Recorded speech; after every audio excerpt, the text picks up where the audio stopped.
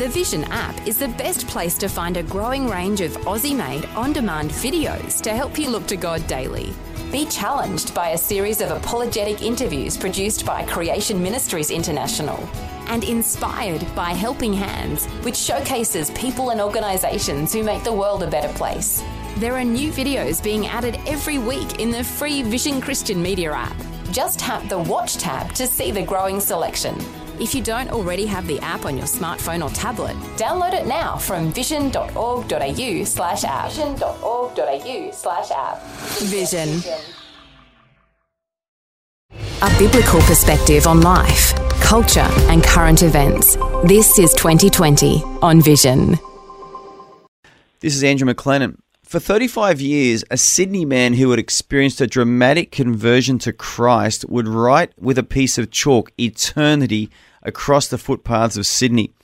Well, a man by the name of Richard Attiah has produced a documentary about the life of Arthur Stace, and he joins us today to discuss this documentary. Richard, welcome. Thanks for having us, Andrew. Richard, it's a fairly well-known story in Australia amongst Christians especially, but what grabbed you about the story of Arthur Stace? Mate, if I said to you 20 years ago, actually more than 20 years ago, do you remember the Millennium fireworks? Anyone who was around tend to say, yeah, I do actually. Yeah, do you remember the thing that happened right at the end? And I go, yeah, that word eternity, I still remember it. So a lot of people were remembering the eternity that appeared on the Harbour Bridge at the end of the Millennium fireworks. And this project for us started long before COVID, and we wanted to release it as part of the 20-year anniversary of what I think is Australia's best fireworks ever, which was, bookended with Eternity on the Bridge. And we wanted to look at how this word continued to resonate in the last 20 years, or now through the 24, 25 years, since it appeared on the bridge. And so that's what this documentary is about, looking at Arthur Stace's story, looking at how this word made its way into our narrative, into our history, and looking at how the word continues to be used today, so many years after its pinnacle of appearing on the bridge, and also at the Sydney 2000 Olympic Games as well. Yeah, and obviously, so without COVID, this would have been released exactly 20 years after, but you had a slight hiccup there. But do you remember when you first saw that Eternity on the Sydney Harbour Bridge? Was that the first time you knew about the story, or were you already aware of it?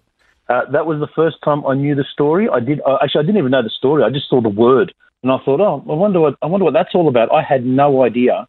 I was a bit younger back then. I was would have been late teens, I think, at the turn of the millennium. And yeah, the word eternity appeared, and then and I just remembered Eddie Maguire, who was hosting the Channel 9 coverage. He referenced this guy Arthur Stace, who wrote Eternity on the Streets for 35 years, and it still exists in one of the bells across Sydney. And that just went into my head, it went into my heart, and I just remembered it. And little did I know, 20 years later, I'd be the one with the absolute privilege of telling the eternity story, or at least the next chapter of the eternity story. Because there's been a lot of people who have told various iterations of the word eternity and how it came about, and told about its author, Arthur Stace, and how his life played out. And we wanted to come up with a story that showed honour to Arthur, showed honour to the people in Arthur's life, and also asked the question, where did the eternity story actually start? Did it start with Arthur, or were there some other characters involved? And then also look at the people who are using the eternity story today for whatever purpose and whatever means that they want to use it for. Yeah, so it's an ongoing story, an unfolding story. But, some of our listeners weren't even, conscious or aware of what was going on in 2000. They're younger than you and I. Richard, so please just remind us, who is Arthur Stace? Arthur Stace is, if you look through the history books, you'll miss his name. He won't appear. But this fella called Mr. Eternity does feature in Australian history, especially in our newspapers and in certain poems and short stories and so on. Arthur Stace was a fella who went off to World War I as a way of escaping a life of petty crime and alcoholism, being in and out of jail for all of his teens. World War I was on, and he had the opportunity to go and join the Australian Army. With the promise of regular pay, with the promise of a regular meal, and as a way of leaving behind this life, from a broken home, being in and out of jail, on and off the streets, addicted to the bottle, The army for him was an opportunity to make a fresh start.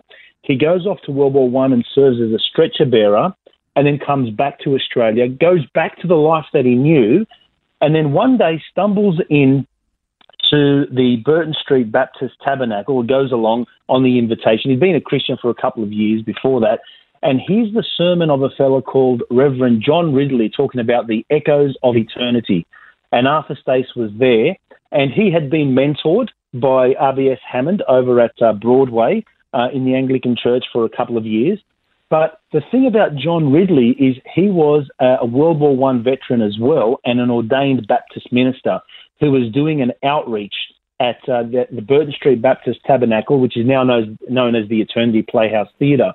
And Arthur Stace went along, heard the Echoes of Eternity message, felt prompted by God to write Eternity on the streets of Sydney, and started doing it that very night and for the next 35 years, anonymously for a fair portion of that time as well. No one knew who he was.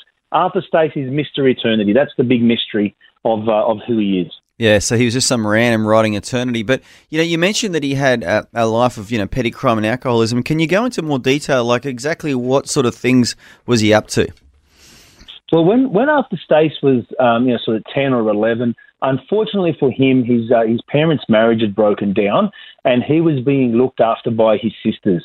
And his sisters were involved with the underworld in Sydney, and they were involved in some criminal activities themselves, and they owned a couple of brothels. And Arthur Stace's job was to be a cockatoo, which was essentially a lookout.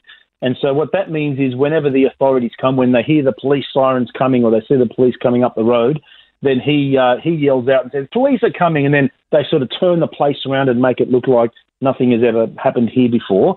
And so that was what Arthur did throughout his teens. And being as part of that scene, alcohol and drugs were introduced to him, but alcohol really got a grip of him to the point where he was involved with petty crime, stealing things and trying to sort of hock them off to whoever, just so he could make enough money to go and buy another bottle of alcohol and drink some more.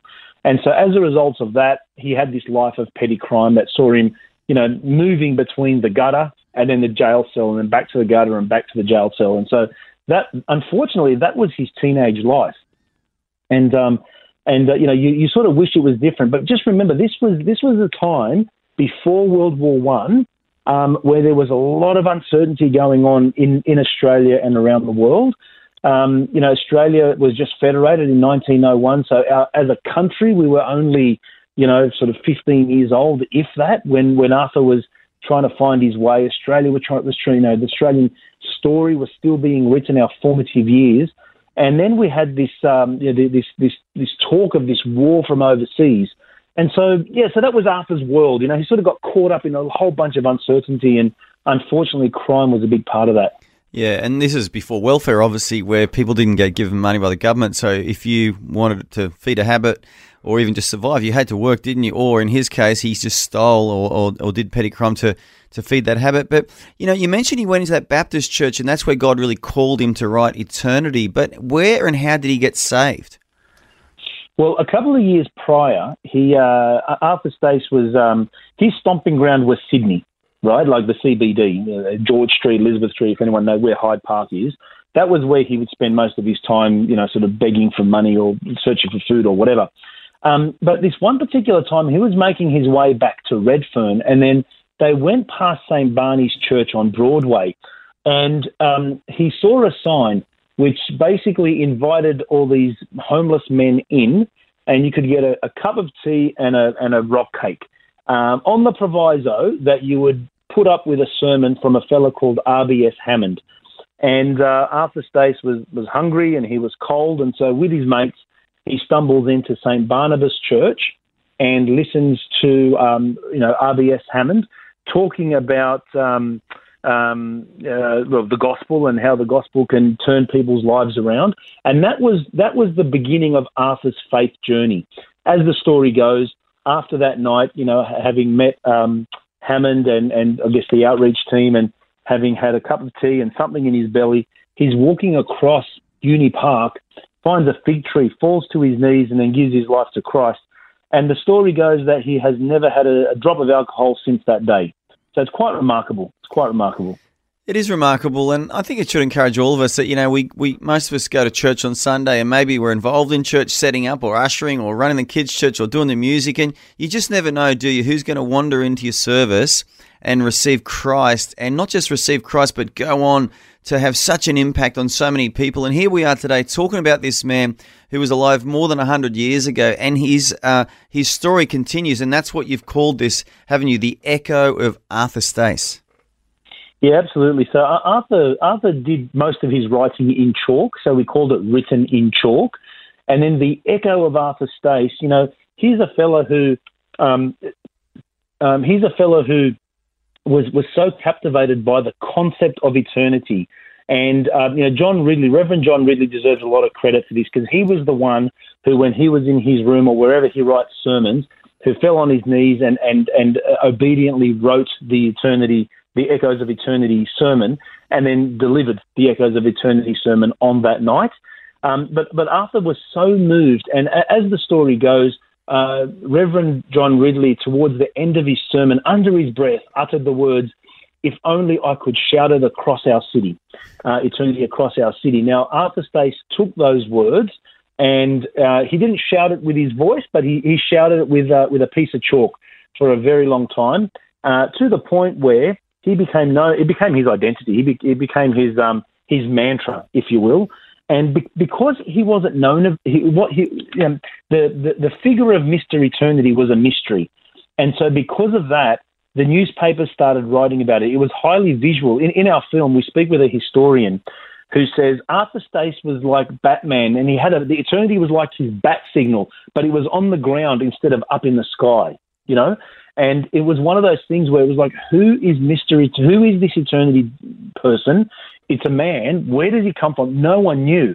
And so people were talking about eternity long before Attiah Stace was discovered, and long after Reverend John Ridley delivered the sermon. Amazing. And, isn't it amazing that Reverend, his cry was, could it be shouted across the whole city? And, many, many years later it wasn't it, when the Sydney fireworks run, like you said, in the Olympics, and also the end of the millennium, that it was shouted across the city. It's such an encouraging story, isn't it? Oh, you know what? The story of obedience really comes through to me, and it's something that I tried to capture in the film. We did our best. Obedience and grace, these two things that really captured grace first and then obedience, was a sort of a couple of mantras in Arthur's life. And this whole idea of shouting it across the city, look, Arthur did a great job. He passed away in the late 60s. And, right up from 1932 to 1967, Arthur was just writing eternity on the streets. The story got picked up, as I said, by the newspapers. And then, in the 50s and 60s, it started getting picked up by various artists, musicians and poets and writers and so on. And then he gets picked up by this fellow called Martin Sharp, who ends up coming to Christ. I wouldn't say necessarily just because of the eternity story, but it's certainly part of Martin's story. Martin started putting it on tea towels and Haymarket signs in Sydney and a whole bunch of stuff. And then it ends up on, and so that was sort of part of Across Sydney.